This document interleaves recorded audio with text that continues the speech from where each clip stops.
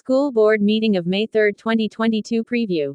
By Jerry Gelliff. In the May 3 Exeter Township School Board Committee of the Whole meeting, the board will be discussing an update on the superintendent search, agreements with several outside agency student placements, an RFP for a new copier, or copiers, an advertising discussion. Advertising what? The 2022-2023 food service budget, which will be $1,950,933, showing a net gain of $3,058.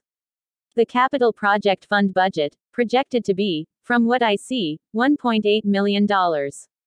A discussion update on the general fund budget, which you'll remember last month contained a 2.5% tax hike. I'll bet the hike will be higher this month. A discussion on speech therapists. A discussion of paying 4 teachers to be virtual tutors. There was no mention of virtual in the original approval, of which there was no discussion of the program at all.